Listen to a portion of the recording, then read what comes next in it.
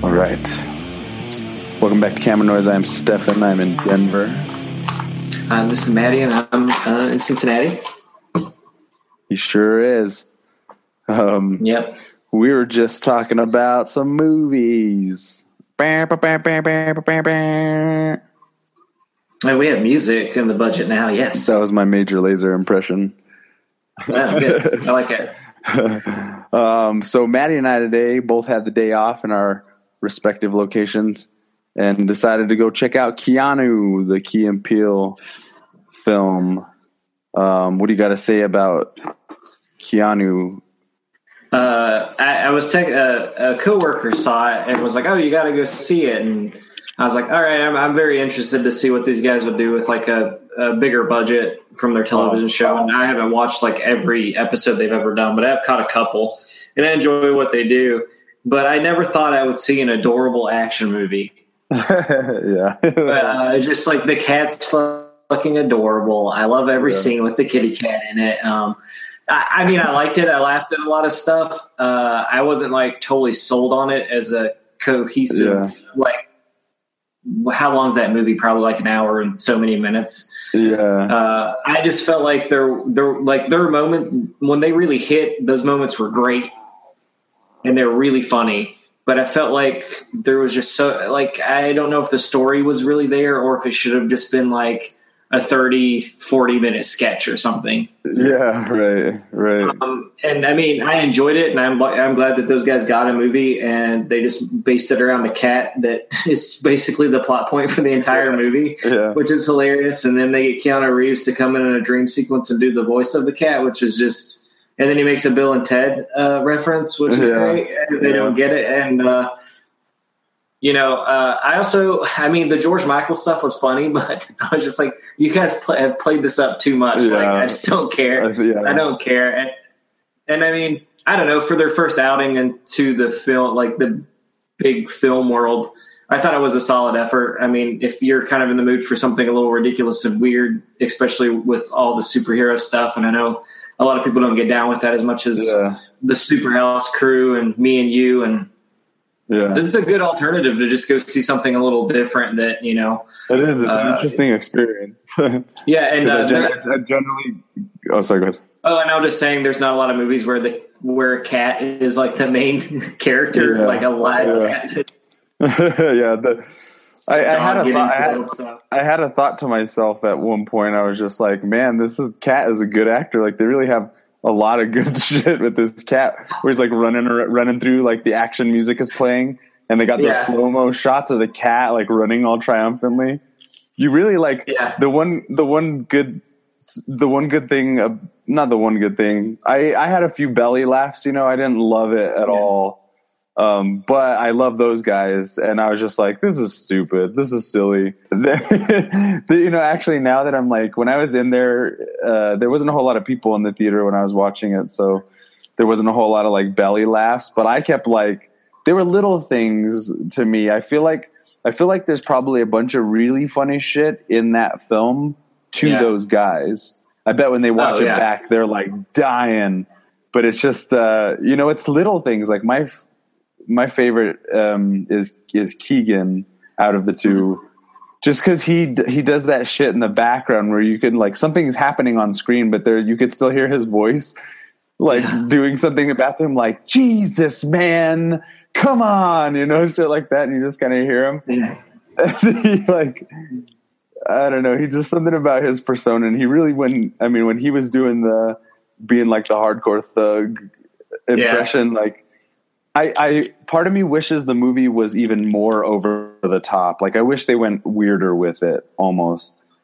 Because it seems like they relied too much on playing around with the conventions of action movies without it being as funny. I kind of like their show.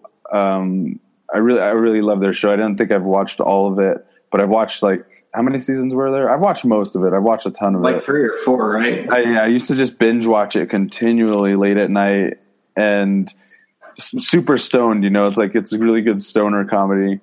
Yeah. But yeah, I kind of wish they had more of themselves playing other characters. And and they do that. They play these two characters that are kind of like the MacGuffin of the movie, like the thing that kind of kicks everything off. Yeah. But they don't really express how much range they have in terms of the characters that they've already played. It's always kind of the same joke, but I feel like playing the same kind of thing, like where Jordan Peele would just be like, "Uh-oh, what is this happening right now?" And then Keegan would be like, "Man," you know, like it kept being that same kind of thing over and over. I totally get it. I don't know. I mean, who knows what that original script was actually like, you know, and like what they had to just draw back for like a big budget, you know. I mean, I feel like we all know at this point, like studios get involved and things change. Yeah, I'd like to. I like I like how they started off just like, you know, it's an obvious play off of John Wick.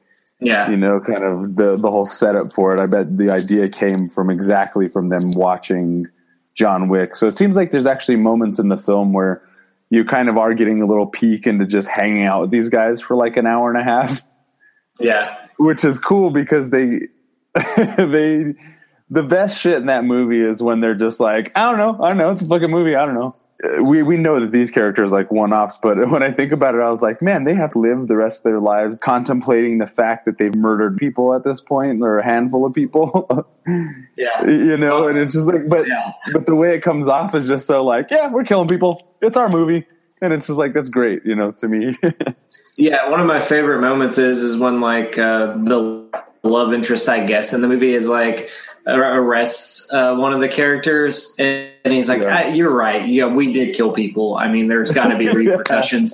You know, there's in the movie that are just great. I would just wanted to say, Method Man is great in this movie, and I didn't realize he had like he has a pretty good range in this movie of being like the gangster dude you know he can be to, you know, like it's just kind of funny to watch him. There's one moment where Method Man is petting the little kitten in it, and the kitten falls asleep, and it's fucking adorable. Like, I don't think they meant for the kitten to fall asleep, but it is literally passed out in his arms, and it's probably the weakest I've ever seen Method Man. I noticed but that it was adorable. Because you see that shot I know exactly the moment you're talking about. You see that instance where like Method Man's delivering a line, but you could tell he's like so happy because he's got like a cute little animal in his hand. Yeah. And it's like, it's not what you think traditionally when you think about the Wu-Tang Clan, you know? Yeah, I think for the most part, I mean, I didn't like regret spending the money I spent on it. I mean, movies are fairly, I think I paid like $10.75. So at this point in Cincinnati, it's like almost $11 to see a movie at 7:00. And I mean, that's kind of, it's upsetting. Yeah, it's upsetting that you have to pay that much, but I walked out of that movie and there was enough little gems in there of just the kind of comedy I like. Yeah, it really is. That was a fun watch for me, so. Yeah, now that I'm thinking about it more, I feel like when I was in theater, I was just like, come on, guys, come on, make me laugh more and harder and more consistently. Like, come on, let's do it, you know? Just so used to that kind of like rapid fire succession of jokes, but they're definitely used to that shorter segmented style of storytelling, like skits and shit, then that you could tell between like their big, they kind of set it up so all the funny moments play out kind of like a skit, you know. There's a build up, there's a middle conflict, and then there's a resolution, and then you move on to the next thing. But it seems like to break those up in between, they had these moments that were like, you know, they were like plays on action movie tropes and shit like that, but they kind of lulled, they kind of drag up until you get to the next funny moment. And you know, it's the people in the audience, there was like nobody in the audience. I went to a matinee at like 4 on a Monday. Yeah. So there was nobody there really but me.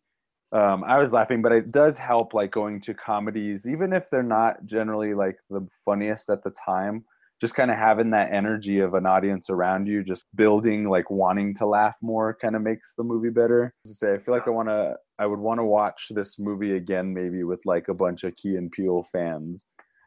Yeah, I think I didn't have any expectations because I've only seen like maybe a handful of episodes of the show. I kind of just liked it kind of going in fresh, not really like I've seen like the funny sketches that everyone likes, and the ones that I've just kind of been drawn to. Like one of my favorite sketches is the one where he's like the sick kid in the hospital bed and he like is like really demented. It's just like Yeah. the stuff he asked for in the Make-A-Wish is just it's so disturbing. It's so great. But I was just kind of just ready for them to unleash like what's a Key and Peele movie gonna be like, especially with like playing up the John Wick and just action movies, and it's got this cute kitten in it. And I only saw it was like I was the fifth person in the theater, and there were some laughs, but I feel like everything that they were laughing at was kind of like the stuff that just you see in every movie that gets the laugh. And I was kind of giggling to more of the reference stuff that they were referencing or just the weirder stuff. But like Stefan knows me, like one of my favorite comedies is Wet Hot American Summer. So I kind of get into that weird shit. And I'm kind of like you. I wish maybe it would have been a little weirder, but I feel like they kind of played it safe with this first one. You know what? I mean, I love a Keanu too. I'm just saying. Yeah. Their strength is in the strongest scenes in Keanu were really when they were they had to act like gangsters because they're so unconvincingly like tough guys and gangsters. Like if the movie was just about like screw the I mean I like the cat as motivation. The cat was great. Keep the cat. It was good. But if they got rid of like the kind of cartel stuff on the outside, the fucking assassins. If it was just Key and Peele having to like hang out with this gang for an entire movie, like it could have been so many different things. But the best parts were definitely when they were trying to be like part of the gang or whatever, and teaching the gang members how to be more like sensitive and sensible and conservative and shit like that. Yeah, I love these. Like it's teamwork. It's working or whatever. Team building. They're communicating. So good, and I feel like those moments get lost in like you're saying with like the cartel, like just making it try to like just to go down this intense rabbit hole. It's like you had a really like solid film. Like I think. Yeah, it's either got to be like a full-on parody of John Wick, or it's got to be their own thing. And I think it seems like they're kind of wrestling with, playing off the gimmick of being like, let's fucking make a crazy action movie because that's how it started the conversation. But it really, I think they're probably better in a situation that's more like kind of like what Kevin Hart does, or kind of like what. Like Ride Along, or what was the one with Will Ferrell? I haven't seen Ride Along I haven't seen Ride Along either. I'm not the biggest fan of Ice Cube as an actor, but Kevin Hart and Will Ferrell made a movie called Get Hard, where Kevin Hart has to teach Will Ferrell how to be a badass before he goes to prison or something like that. Yeah, and it's just like one of those films that unassuming. I don't know how you feel about Will Ferrell or Kevin Hart, but I heard that one was really funny. I have to watch that. But my point is that they put themselves in more realistic situations that allow them to kind of be their wackier selves. And I feel like Key and Peele benefit from that. They would benefit from it, but also like I don't know, they could be so strange and weird and eccentric that I don't know. It's like the more I think about it, the more I try and dissect it, the more I'm just like, actually, I really fucking kind of liked Keanu more than I thought when I left. It took some time, but I'm just like, dang, I love those guys. It's definitely going to have to be like once it comes out on DVD. I'll definitely be like a Redbox rental just to re-see it and just see if anything still hits the same way. And I might enjoy it more too. Like you could say like I think some of the best times watching some movies is being with a pretty like not a huge packed theater, but like there's enough people in there where you get the laughs when you want the laughs. Yeah. And then especially when you like watch a horror movie or something, it's like great when people jump or you hear that gasp. It's just like yes, it worked. I know I'm scared too. It's wonderful. I think that goes into a lot of like the theater going experience for some movies. I think it can work for a film and it can also work against it, where you see like a big budget action movie and you're like, oh, that was a lot of fun and really exciting. And then you go back and watch it again. You're like, that was pretty shitty.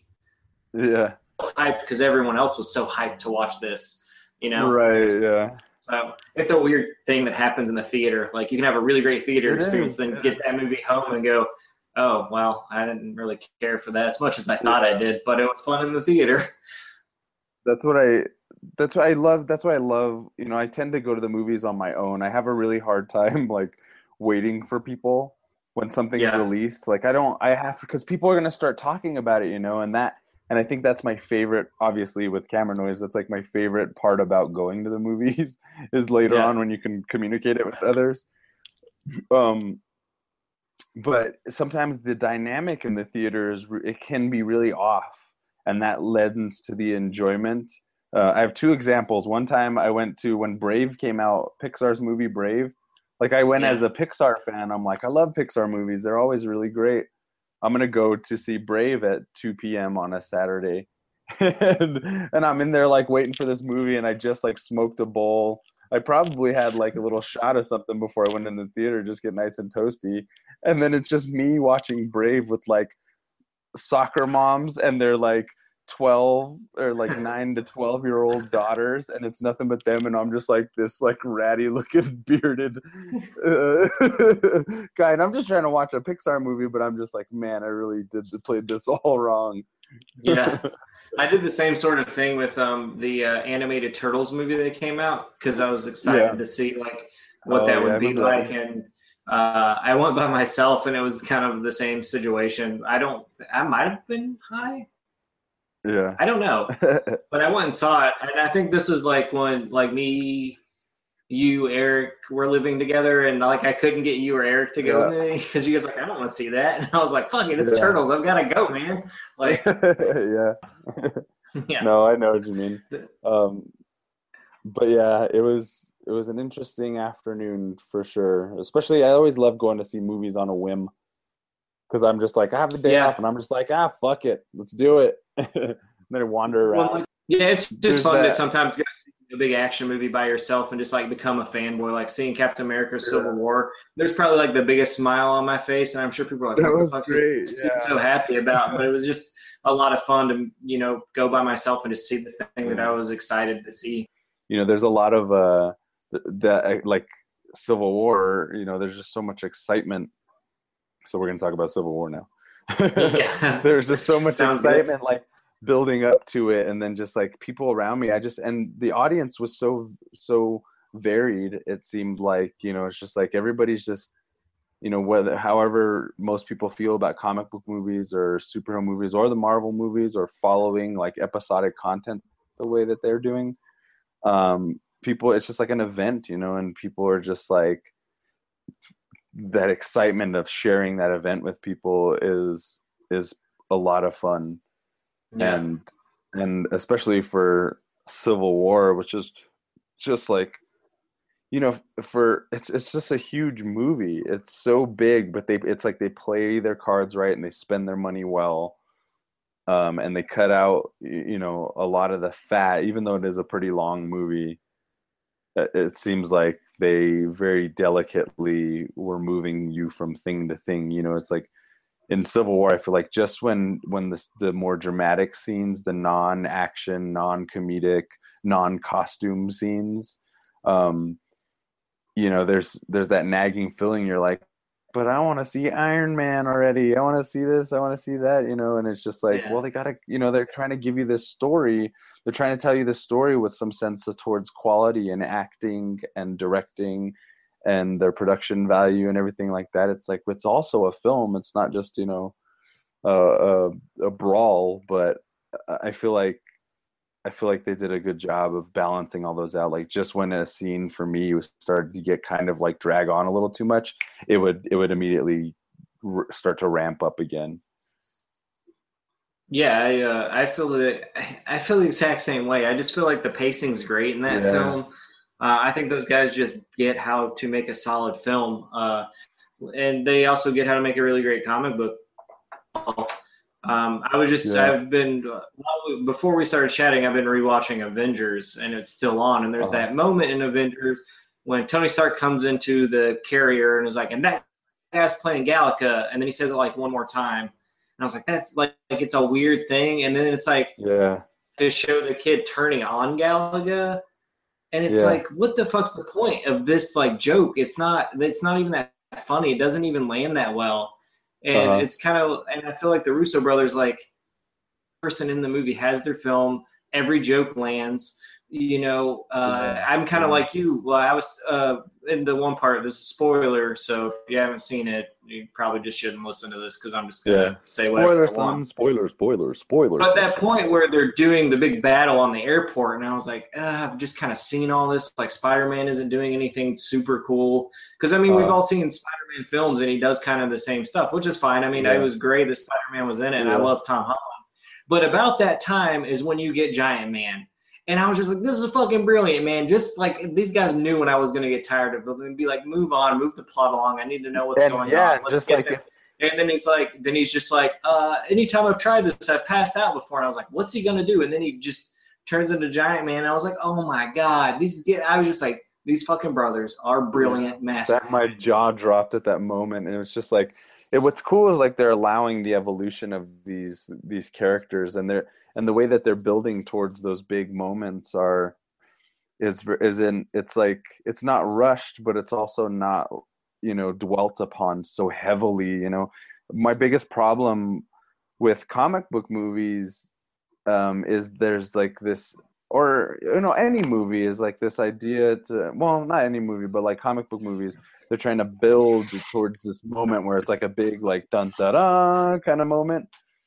Yeah. But I just feel like that's like getting so played out now, and people rely so much on these big builds towards knowledge that everybody has. But with this Giant Man moment, for the listener, if you're at this point, we've already spoiled it, but that's Ant-Man, also Paul Rudd's character. Ant-Man is also Giant Man, for people who don't know. When this moment happens, it's like so many things run through your head because you're just like, oh my God, they're allowing these characters, like, they're not only is that kind of like a nod to the hardcore fan, because they didn't have to do that. He could have done Ant-Man, fucking tiny little Ant-Man adventures in the armor and whatever. He could have done that for a whole sequence and people would have eaten it up. But the fact that they just flipped it up and they're just like, let's make this motherfucker giant. Why not? It's right there on the page. Boom. And then somebody like me, who's semi-familiar with the old, the like George Perez era Avenger comics, those are the ones I like the most. Giant Man is not somebody I ever thought I'd see on screen, and not without it being like, some kind of like revision type of scenario where you have somebody else playing the character that Paul Rudd made famous or something like that, where they're trying to grab out something out of the bag that's new. They just, like, in Civil War, they just are throwing so much new shit at you, but they're not skimping on like the development between those moments, the way that Batman versus Superman did. Yeah, I just feel like in any other director's hands, the whole Giant Man scene would have had to have been talked about before it actually happened, and then you were kind of knew it was going to happen at some point. But the thing I loved about it is, like, this is part of what Ant-Man can do. Like, if you don't read it, it's almost like it's like unapologetic. It's like, if you don't know, then who cares? It's going to be a really cool action scene, and we'll talk about it in the next Ant-Man movie. We'll probably do something even cooler, and then. But it's like they don't even have to worry about trying to set that up in the next film, like him trying to grow big. It's like it's done. He knows how to do it. So for Ant-Man 2, it's great. Like, I'm looking forward to seeing Wasp in the next one. That's what I want in the next one. Me too. So well, what's really great about that Ant-Man moment is since the second or like the third trailer or whatever, we knew Spider-Man was going to be in this. So everybody already knew Spider-Man was coming back. And it's a huge draw for people to see Spider-Man. And like you said, he doesn't do anything like really that different than what we've seen, but it's cool.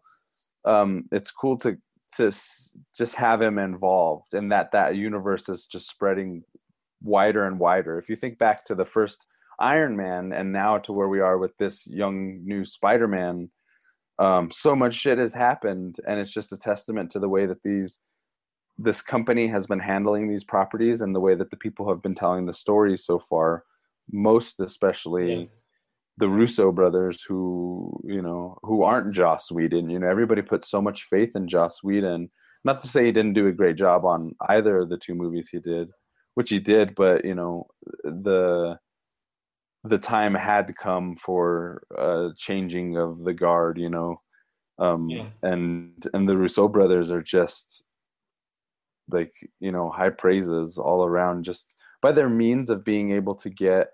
There's a moment in the movie where Tom Holland as Spider-Man points out that Captain America's shield like just doesn't really follow physics at all. And then Captain America says something like, "There's a lot going on here that you won't understand." And then Spider-Man replies, "Mr. Stark said you would say that," or something like that. It's just the banter through the fight, and it was a cool way of kind of poking fun at oneself while also being able to not rob people of that experience by taking them out of the film. Well, so I think it works too because you have Spider-Man who has to obviously have the webbing attached to something to swing. Yeah. Like in video games and other things, it's like, what is he really attaching to swing into this fight scene in an airport? Because airports are pretty open, dude. It's not like this battle took place in New York City. For me, it was kind of a kind of back and forth about how you do the same shit. We're just comic book characters. Mm-hmm. And that's I don't go watch these movies for reality. Captain America throw that shield all day long, or Spider-Man swing into fucking break some glass and take on the Winter Soldier, man. Yeah, I will say, for my money, it's a balance of those two things that you just mentioned. And one thing I thought was cool was that they were fairly conscientious with where Spider-Man's webs were going, what they were directed at.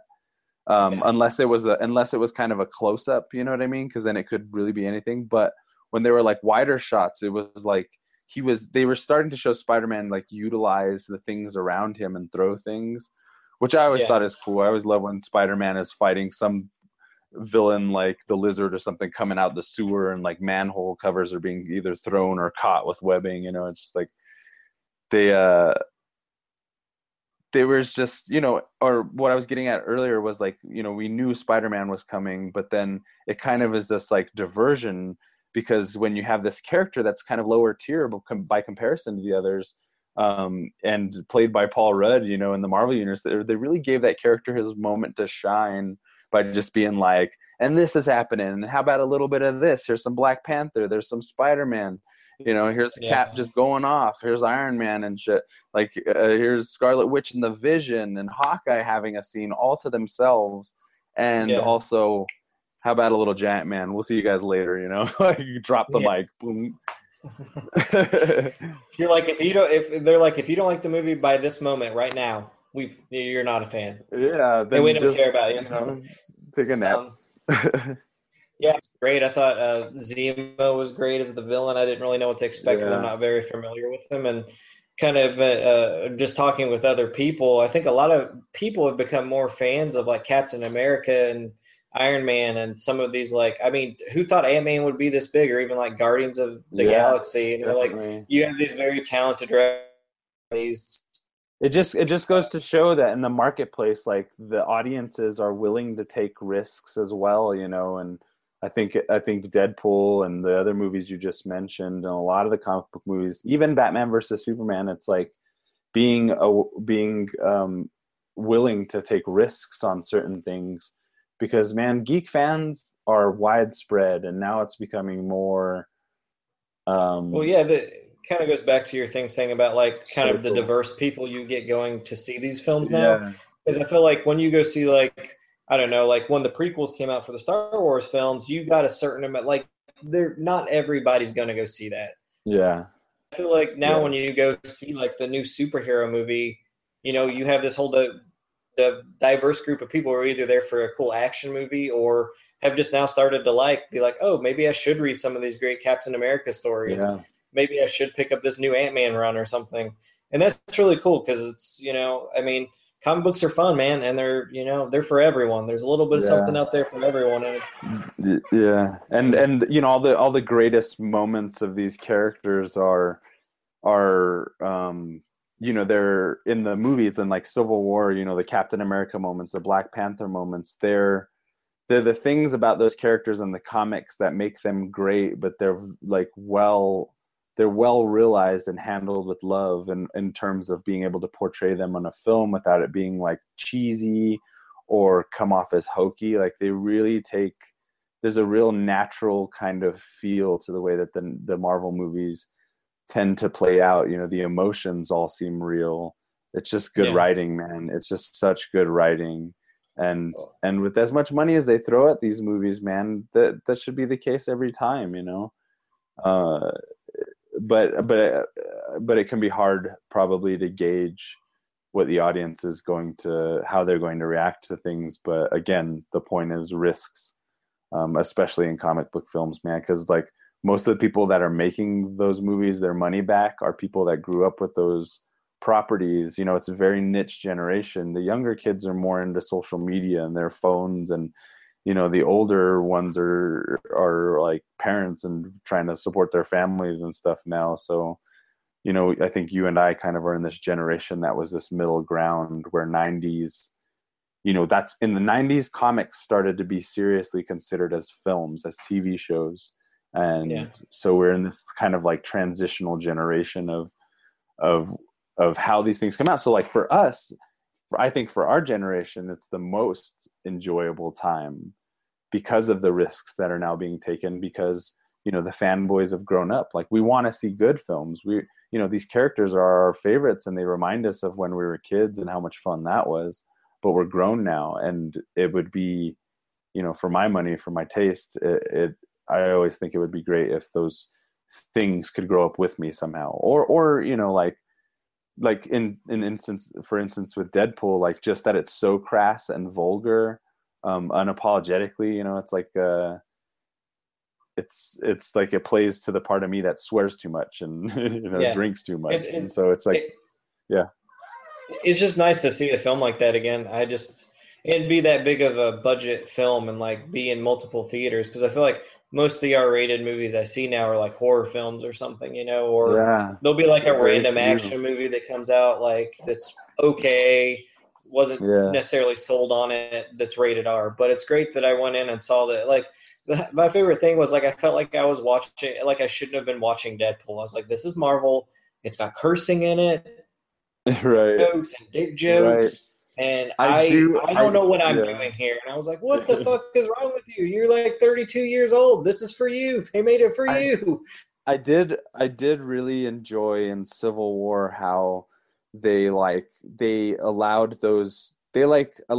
problems between the superheroes to be really adult, you know, like even they throw, you know, they can't say so many swear words because it's a PG-13 movie, but they're throwing shit around a lot as expletives for other expletives, you know what I mean? Which, you know, that scene between the Vision and Hawkeye and Scarlet Witch is just so good, because the Vision, you know, he could easily be played just like Spock, you know, like super cold and calculating, but there's something in the Vision that allows him to be compassionate, caring, and you know, considerate of others. Like he's kind of driven by this consideration of you know, especially with Scarlet Witch, the way she's perceived by people, because, you know, later down the line they have a little thing, but also like the way he reveres all the other superheroes, even though when he's at a philosophical conflict with them. And so it's like you have this scene, and Hawkeye, Jeremy Renner carries those scenes so well, because he could easily just fade into the background. I'm not saying he would, and I'm sure they wouldn't have casted him. I mean, he's just so perfect for this role, and he's kind of like the wild card, like or not the wild card, but the ace in the hole. You know, he's kind of the guy. He comes in and kind of like oversees things, and he'll knock out a couple cool one-liners, do some great action, but he's serious business. He's not fucking around, and you go to it. So, God, that scene was one of my favorites. Absolutely. The Vision is like such a brilliantly realized and like majestic thing to see on screen. I fucking love Paul Bettany. I wasn't even aware Hawkeye was in Civil War. I haven't really watched like I watched the trailers and stuff, and I don't remember seeing him or just didn't pay attention because I was like so excited maybe to catch a glimpse of Spider-Man or some of the other characters I was looking forward to seeing. Yeah. Like Black Panther was another big. Like I'm not like a huge Black Panther fan. I've never read any of the comics, but I was excited to see him just to see what they could do with it. Yeah. But you're right, Jeremy Renner as Hawkeye has some of the best moments. And watching the scene with Scarlet Witch where he comes into like break her out of thing, then reminded me of the scene that they have in Avengers Age of Ultron where she's kind of freaking out and they jump into that building and he gives her that pep talk, and you talking about how Hawkeye like kind of just like does what he does. He's silent, but he'll in every movie he's in, he has this one moment where he says some really cool shit. Yeah. One-liner, and then it's like you don't hear anything from him for the rest of the film, and it's like it's so good. Like you don't need. I don't know. Yeah. He's just so well realized in this universe. You know who he is. Jeremy Renner's Hawkeye in these Marvel movies. He's like that kid from Monster Squad, the bad kid, who when the vampires are come walking up, they're like, "What are we gonna do? What are we gonna do?" And he walks away. They're like, "Where are you going?" And he reaches back and grabs a stake for his bow and arrow. And he pulls it out and he's like, "I'm in the goddamn club, aren't I?" And then he starts fucking laying these chicks out. And I'm just like, that's Jeremy Renner. He's just like, you think about him, he's just like, well, I got to jump off this roof that's crumbling. And I don't know if I'm going to live, but fuck it. And then he's just shooting. He's for the greater good of the mission. I love, again, back to that Vision scene when he's running out with Scarlet Witch, he like fires off those 2 arrows on the opposite sides of the room. And then he grabs her. They have a little dialogue or whatever. And he's like, "Come on, Cap needs our help." And he knows that the Vision, in that entire situation, he already knew that the Vision could best him. And then when Vision has him in a headlock and he's like not allowing him to attack or whatever, he's beat at that moment. But just for sake of his loyalty to Captain America, he would put himself in that danger or in that position to fail. And then Scarlet Witch comes in and she restrains the Vision, in order, because she believes in what Captain America is doing. It's just like the conflict between these heroes was like you could see all sides, and the drama and I think the emotion that's there is like you don't want to see them fight, but they are really having a conflict of ideals.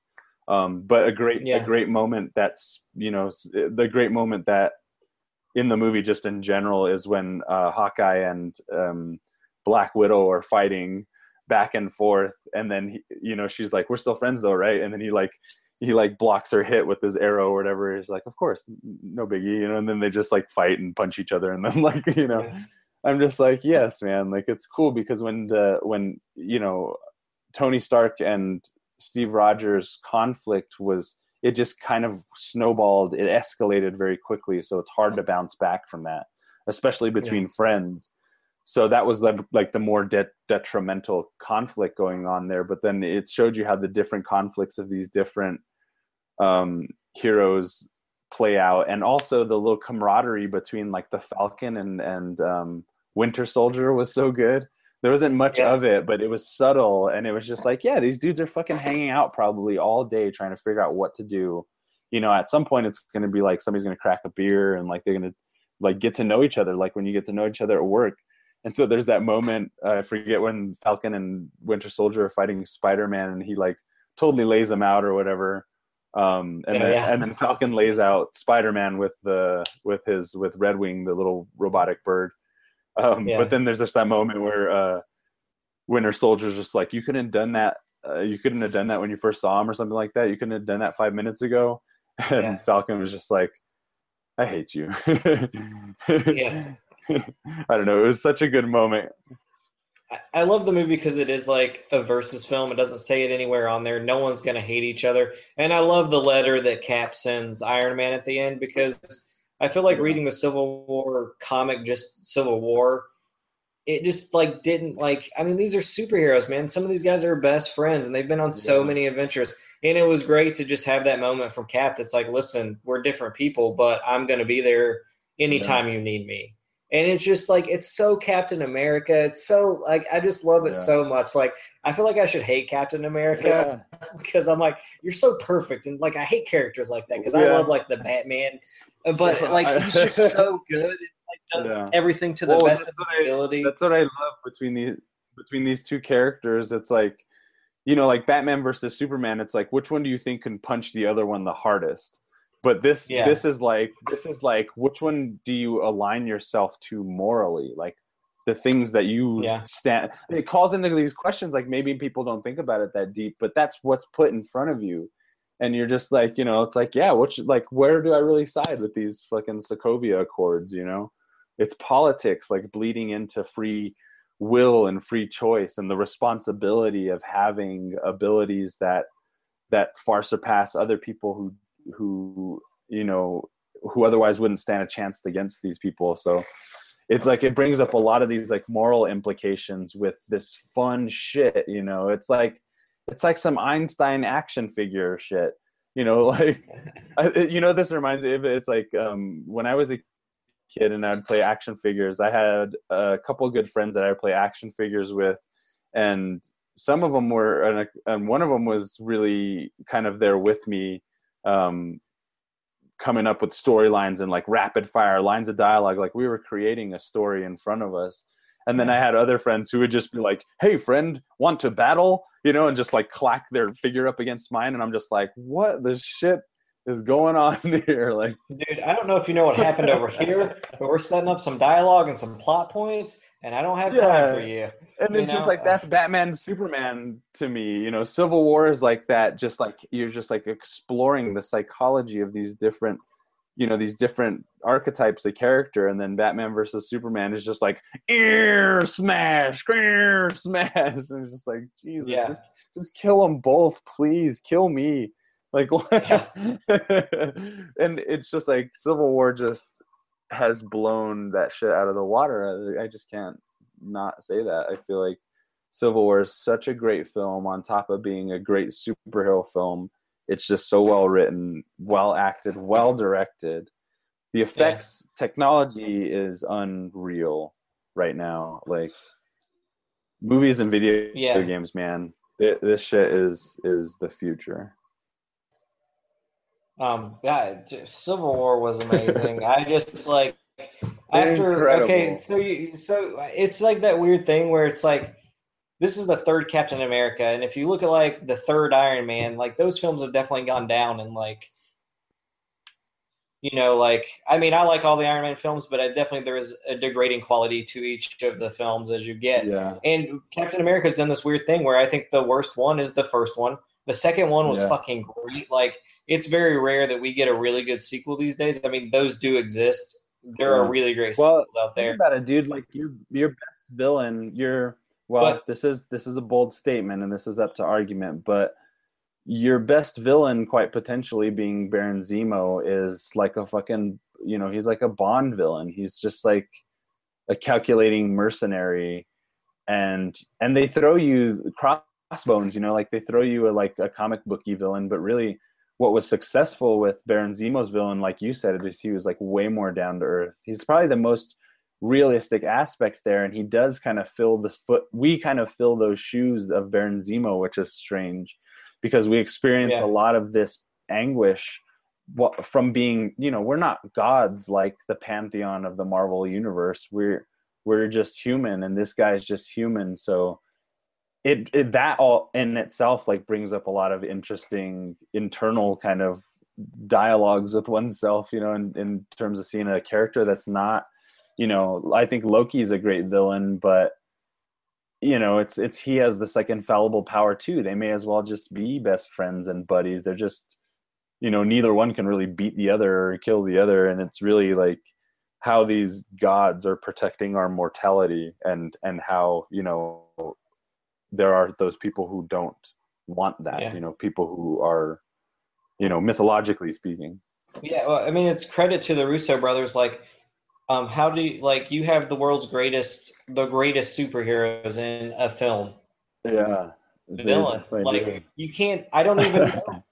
But what's better than to just make some guy who has like characters killed his family, everything he's ever known, and he just wants to pit him. Like, because I really thought the film was going to go where he was going to wake up those soldiers, and I was like, oh, this could be fun. This could be like a cool fight scene, and like Iron Man and Cap get back together. And then when they're dead, I was like, what the fuck is going on? Like, what have the Russo brothers done? I thought they ruined the movie. Yeah. I was like, this is where it falls flat. This is where it ends. And then it was so great, especially when Black Panther tracks him down at the end and they have that conversation. And Black Panther decides not to. Such a good scene. Oh my God! Like these fucking great actors just fucking blowing this shit out of the water, man. I don't want to spoil the line. I won't say it, but like Black Panther's last line to Zemo when it resolves that entire part of the conflict or that entire part of that thread of the movie. That line is classic, man. It will be classic. I'm not gonna say it because I don't want to ruin it. But Black Panther, when he first popped up, I was just like, I don't know. I felt like his African accent may have been a little too forced, I guess. That language is actually a real language. That's pretty cool. I knew that part, and those parts sounded okay. It's that like it's the writing, it's the way that they write those kind of characters, especially like African accented characters. It's a lot like an Indian accented character. Like we have really just one kind of dialect to draw from. So when I was listening to like Chadwick Boseman with his like, yes, we all must, it's like we all must be fighters for the peace, or I'm a warrior, and this and that, blah blah blah. You know what I mean? It felt like at first it felt kind of not authentic, But then as we get more of that character, and you see the network of sub characters behind him that have no lines, but just kind of help build his character around him. Then you start to be like, oh, this dude's badass. And then, I think at some point there may have been a more natural, kind of progression to him getting that character. Because by that end scene with him and Zemo, it's just like, I buy it hook, line, and sinker, like that dude he's a king, and he's the protector of that African nation, Wakanda. I feel like definitely when you first meet him, he's like that.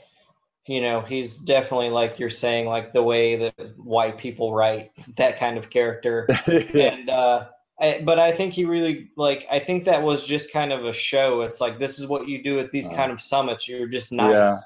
And this is what people expect. This is what white people expect you to sound like. And, and then by the time when you start getting more of his character and after and like he's going after Winter Soldier and stuff, like you get this other side of this character that gets really dark.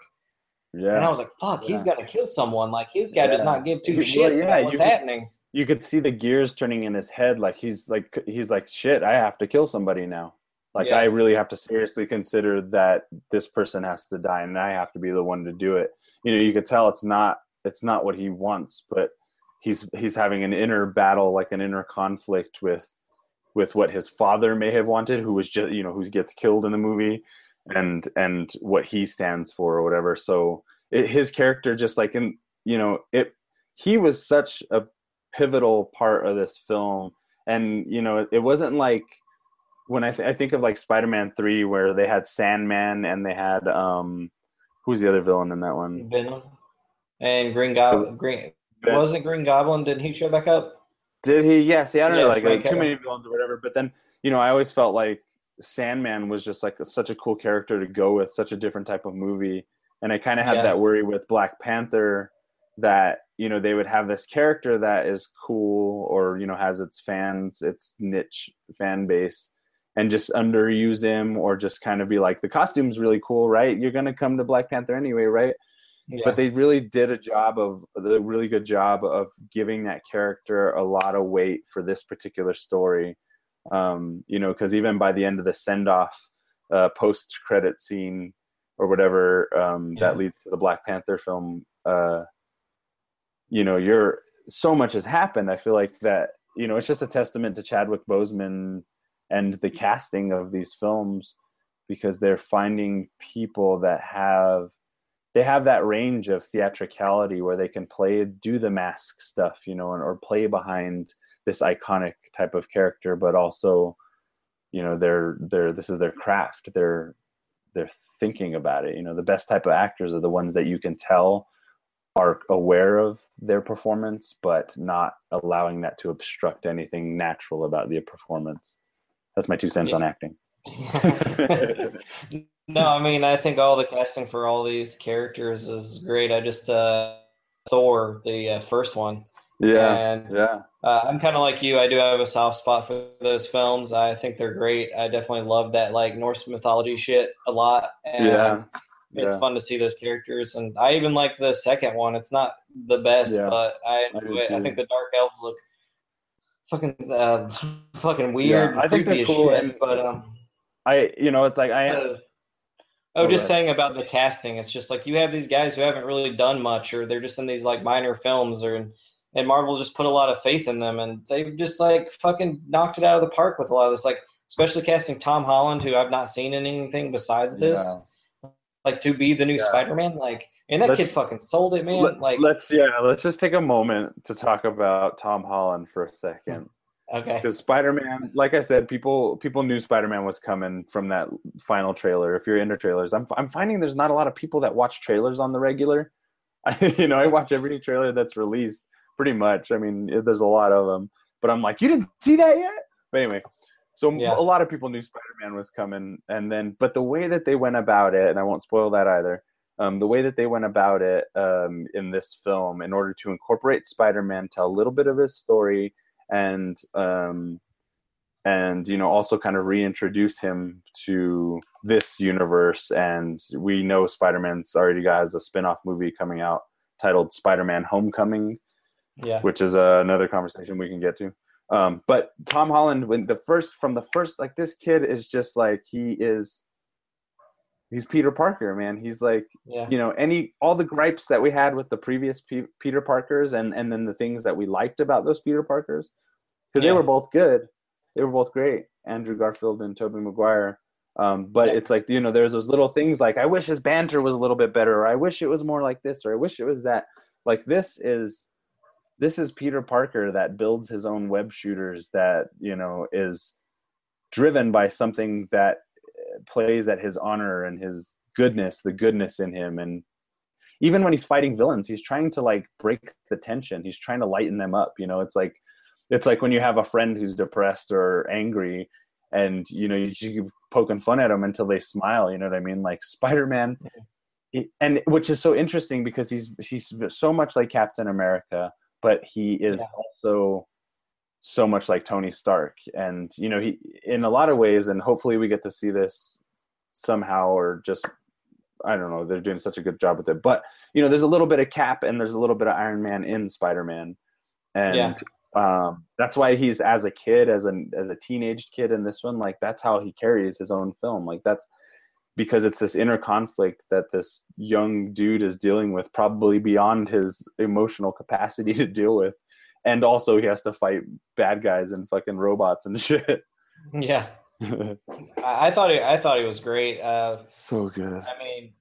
I think we talked about that one line that you didn't really care for, the dude metal arm scene, and I was like a fan of it because I know you were kind of like, oh, are you kidding me? And I just think it worked well. It's like once you see him do his thing and you get his character, it makes total sense. It actually, that line, he sold Spider-Man for me. Like, this kid is Spider-Man. Yeah, that line. I think everyone's pretty happy. That line in particular, that Maddie's talking about, is in the movie, he catches Winter Soldier's hand. He's like, "Whoa, you got a metal arm? That's awesome!"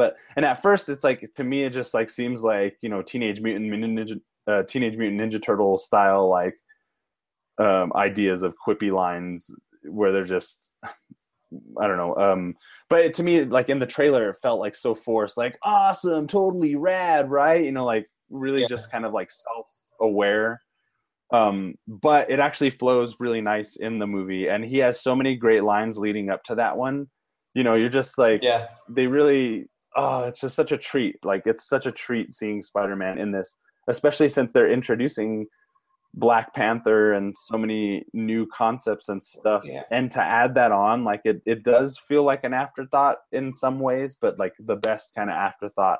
Again, it's that same thing. It's just like, oh yeah, it's like where they threw in that Giant Man bit. It's just like, throw it at us, come at me, bro. Like, we got Spider-Mans for days, We got Black Panthers for days. We got great villains for days. What do you want? What do you need? You know, like these dudes are just like crushing it.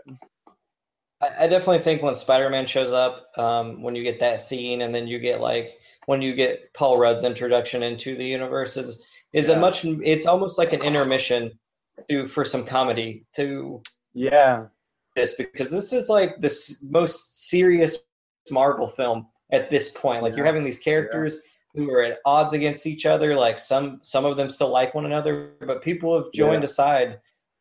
Get Spider-Man, and you like it just kind of lightens the mood a little bit, because like right before the final act, it's gonna get serious again. There's not gonna be any jokes. And I think putting Spider-Man and also having Spider-Man on one side, Ant-Man on the other, is like you get these two, like you get this little kid just kind of having fun meeting these characters and making these jokes about stuff and not wanting really to hurt anyone, just trying to do his best.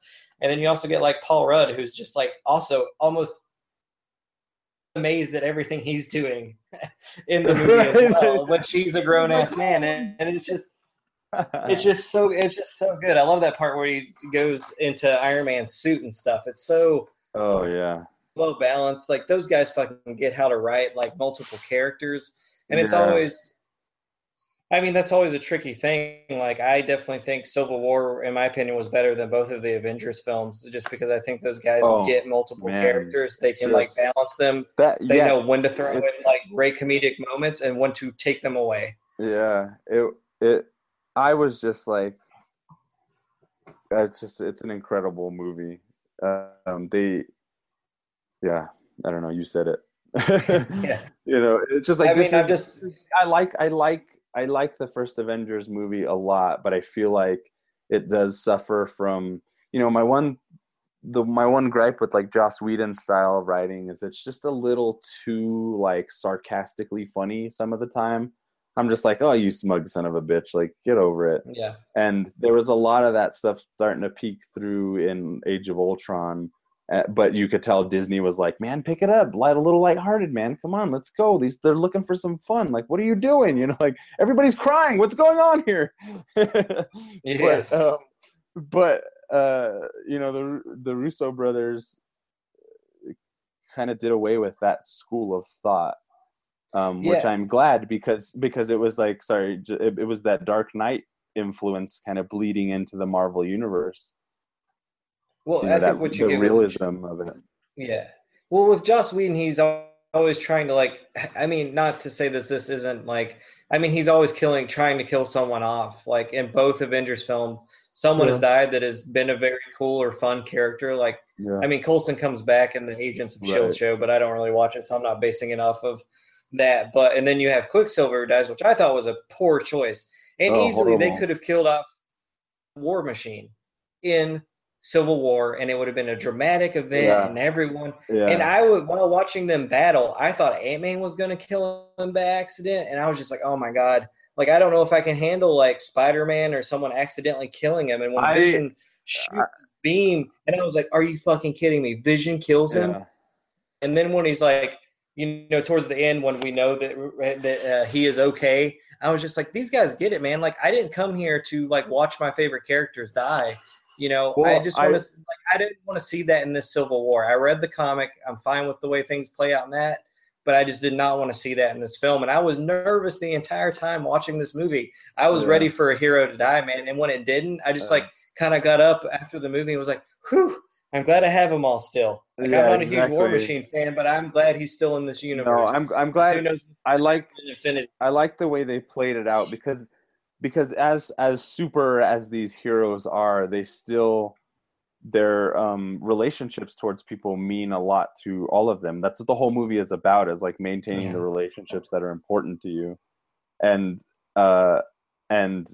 to see Tony Stark's, like his loyalty and devotion to Rhodey, who is been his right hand man for years. He's like his drinking buddy. He's his like wingman. He's the ace to his maverick or whatever. Yeah, and it's kind of like the weird thing with like Bucky and Cap, because they're like best friends. Exactly. Cap has left of that old world that he's not. Like you can't help but root for Cap. You also like feel for like Tony Stark too, because I mean, like, I don't think he's wrong in like why he wants to do what he does, and like, does it need to be rewritten? Yes, but it's like I get like when Tony Stark is trying to convince Rogers to come over, he makes a lot of sense in a lot of it. It's just Cap's just too good, and things can go wrong. Like we saw what happened in Winter Soldier, you know. Yeah. He's still scared or afraid that, you know, what's behind this? Is Hydra? Is there this other villainous thing that I'm going to have to fight? Like, does Captain America want to fight forever? I'm sure he doesn't. I'm sure he would like to, like, go out on a date with that lady that he, like, pseudo hooks up with, you know? By the way, that scene when he kisses her and they're all in the car, I loved it. Those are like your boys. Just watch. That was great. That's exactly what I said. I was like, "Those are his fucking dudes, man!" Like, and you know, it's just such a great movie, and I'm glad the way they handled everything. I'm glad that, like, spoiler alert, that they didn't kill off like Zemo or anything, because that's one thing that bugged me about like earlier comic films. They were always killing off every villain. I love like these characters can come back. Like, if Zemo somehow in Infinity Wars or wherever gets some superpowers, he'll be fucking menacing as shit, man. That would be great. Don't kill him. There's that moment at the end where Martin Freeman's character, I forget what his name was, he's just like, "We gotcha, you're done, that's it, your plans failed," and you know, like Zemo is just like, "Did they?" And then it just kind of like, you're like, what? The look on Martin Freeman's face is like, oh, fuck. It's so good. And I love it because, you know, it's a lot to ask the audience to show up to episodic, like 2 to 3 hour episodes of things, and how much going to the movies costs and everything. It's a lot to ask your audience, but you know, the benefits are well deserved when you go into a project with like a lot of love and you break it down, like you really consider the story that you're trying to tell, and not just with the characters you're wanting to show, or, you know, action sequences and stuff like those things, you know, will be there, you know. Well, those things are part of the balance to strike, you know. It's got to be fun, but it's also got to be worth a damn. And Civil War is just like, I don't know. I can't even think of anything to compare it to. I just feel like it's changed the game for even Marvel's own universe. Dude, they fucking changed the game with Winter Soldier, in my opinion. And I was like, when Civil War, there was this apprehension that they can't strike. Lightning can't strike twice, you know, like it just won't happen. Yeah. And then they fucking did it, man. Those fucking guys. Like, I'm like, oh, does that mean if Wars is gonna suck now? But I'm like, no, they're gonna blow that out of the fucking water too. It's gonna be incredible. Like, we'll literally go see both parts of that film and just be like, movies. I've seen the best comic book movie ever made. It's done. No one can beat this, you know? Yeah, for sure. I'm really glad that Bucky, you know, has had like longevity through this series of films, because he's a cool character. But, you know, like in the 90s, there wasn't a whole lot of talk about Bucky. It was just like Captain America was leading the Avengers, and, you know, I mean, I'm sure Bucky popped up as much, but from the perspective, from like the Wizard magazine collector perspective and reading articles, Bucky wasn't like at the forefront as much. But I always really liked that character, because everybody's got to have a sidekick, man. And and I just love what they did with him, because he went from being Marvel's like Robin type character to being the Marvel Cinematic Universe's like Wolverine type character. You know, he has so many dimensions, and he's such a good dude, but he's a living weapon that's capable of horrible things. And it's just like, what, dude? Like, give the Russo brothers the X-Men, or just let Disney fucking please. Yeah. Anyway, I mean, I don't know what it is. I mean, I don't even know that much about them except for like stuff that they've done, the stuff I've seen and stuff I haven't seen. But I don't even know if these guys are like big comic book fans. I mean, obviously they get a lot of it, but I mean, even if they're not, and they've read like 2 Captain America comics or something, it's like, but they know how to make a good movie and how to make interesting characters. I would definitely be surprised if they weren't. Community is rife with like comic booky type references and comic book style writing. They're just, you know, they're definitely like, you know, aside from being just great filmmakers, they're handling the franchises or these characters with a lot of love, and I mean, it just shows. It's like they love their craft, and now, I mean, it's so surprising because it just came from TV mostly. But I am so looking forward to the Russo brothers film that is outside of the Marvel universe. You know, what do they cook up? You know, what kind of film would they do outside of this kind of thing? And I mean, obviously it would be similar, but you know, I don't know. It's astounding what they did with these two Captain America movies, and kind of like, it's like they're playing with the big boys, man. They are the big boys now, you know, and like DC, who used to be the big boys, Batman and Superman are, you know, probably by a small margin, a lot more famous than Iron Man, Captain America, and Spider-Man. But those characters are trailing behind, you know. There's just, well fucking done, Marvel. You know, it's just like, you know, people see Disney as being this like huge umbrella kind of beast corporation that owns everything, which they kind of are, and they do. But at the same time, it's just like, I'm kind of drinking the Kool-Aid here, man. Star Wars, we got a Star Wars movie coming out every year, and the Marvel characters are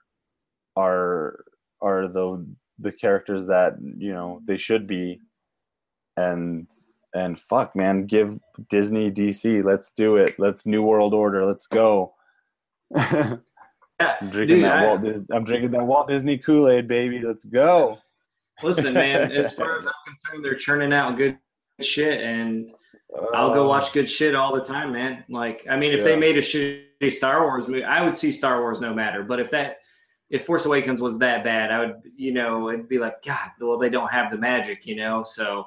Yeah. But it's just, I don't know, man. Like, for me, they're knocking out of the park. It'll be interesting to see what the next one. I'm sort of worried, but at the same time, at least it's like he's reined in. He has to produce like a fucking solid Star Wars movie after Force Awakens. You know, like they can't like a little bit, but they can't gamble too much. You know. I feel like he'll be well restrained by Lucasfilm and the story group and everything. I feel like that's probably hopefully that's going to be really good for him. He seems kind of like he's a company man to me, because his personal films, you know, he's really, his personal films are all him, you know, like for better or worse. And in my opinion, more worse than better. But I don't mean to knock on the guy, but it's just, he's really not my type of film. But, you know, those are his auteur films. That's his voice. He's allowed to have it. But being under that Star Wars umbrella, under that Disney umbrella, under that Lucasfilm umbrella, you know, he's punching in every day to go to work, and he's punching out every day. And so, you know, I'm as not a big fan of Rian Johnson, I'm finding some hope there in that kind of like corporate hierarchy, which is something I never thought I would say. But but you know, it's kind of like, you know, Star Wars is you know, it needs us to survive. It needs us to feed it. And so they've taken great precautions to make sure that chain of supply and demand no longer should be interrupted by, you know, by how much the prequels just kind of deflated that series for so many people. Like, people that I talk to, I mean, everybody loves Star Wars, but not everybody loves Star Wars. And it's, sometimes I can't contain myself, and it'll be not an appropriate time to talk about Star Wars, but we're not going anywhere until we resolve this issue. So it's like, it's, you know, sometimes that I don't know, sometimes that big supply, what do you call it? The big, you know, conveyor belts. What am I trying to say? The machine. Yeah, sometimes the machine produces a quality product. Yeah, I mean, but it's when you're dealing with gold ingots here, not just copper pennies. Yeah, I mean, there's been times like I've watched like director's cuts of films and just been like, oh my god, I'm so glad whoever the editor or the producer was on this was like, no. I think that comes to mind. I think Richard Kelly is a great filmmaker, but I think whoever edited the original release of Donnie Darko is the true genius behind that film. But anyway, that is Civil War. That was KEANU. Of course, I'd like to continue the conversation longer, but it's just about my bedtime. But this was Camera Noize. Thank you for coming back and listening. We'll have plenty more news tidbits on all things Marvel and comic booky, geeky.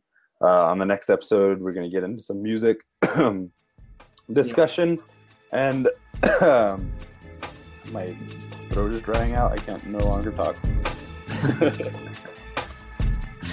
That's all we got, folks. You can connect with us on Facebook at facebook.com/Camera Noize Podcast, and also at soundcloud.com/Superhouse Podcast under the playlist Camera Noize, on Twitter at Camera Noize Pod, and email us at cameranoise@gmail.com.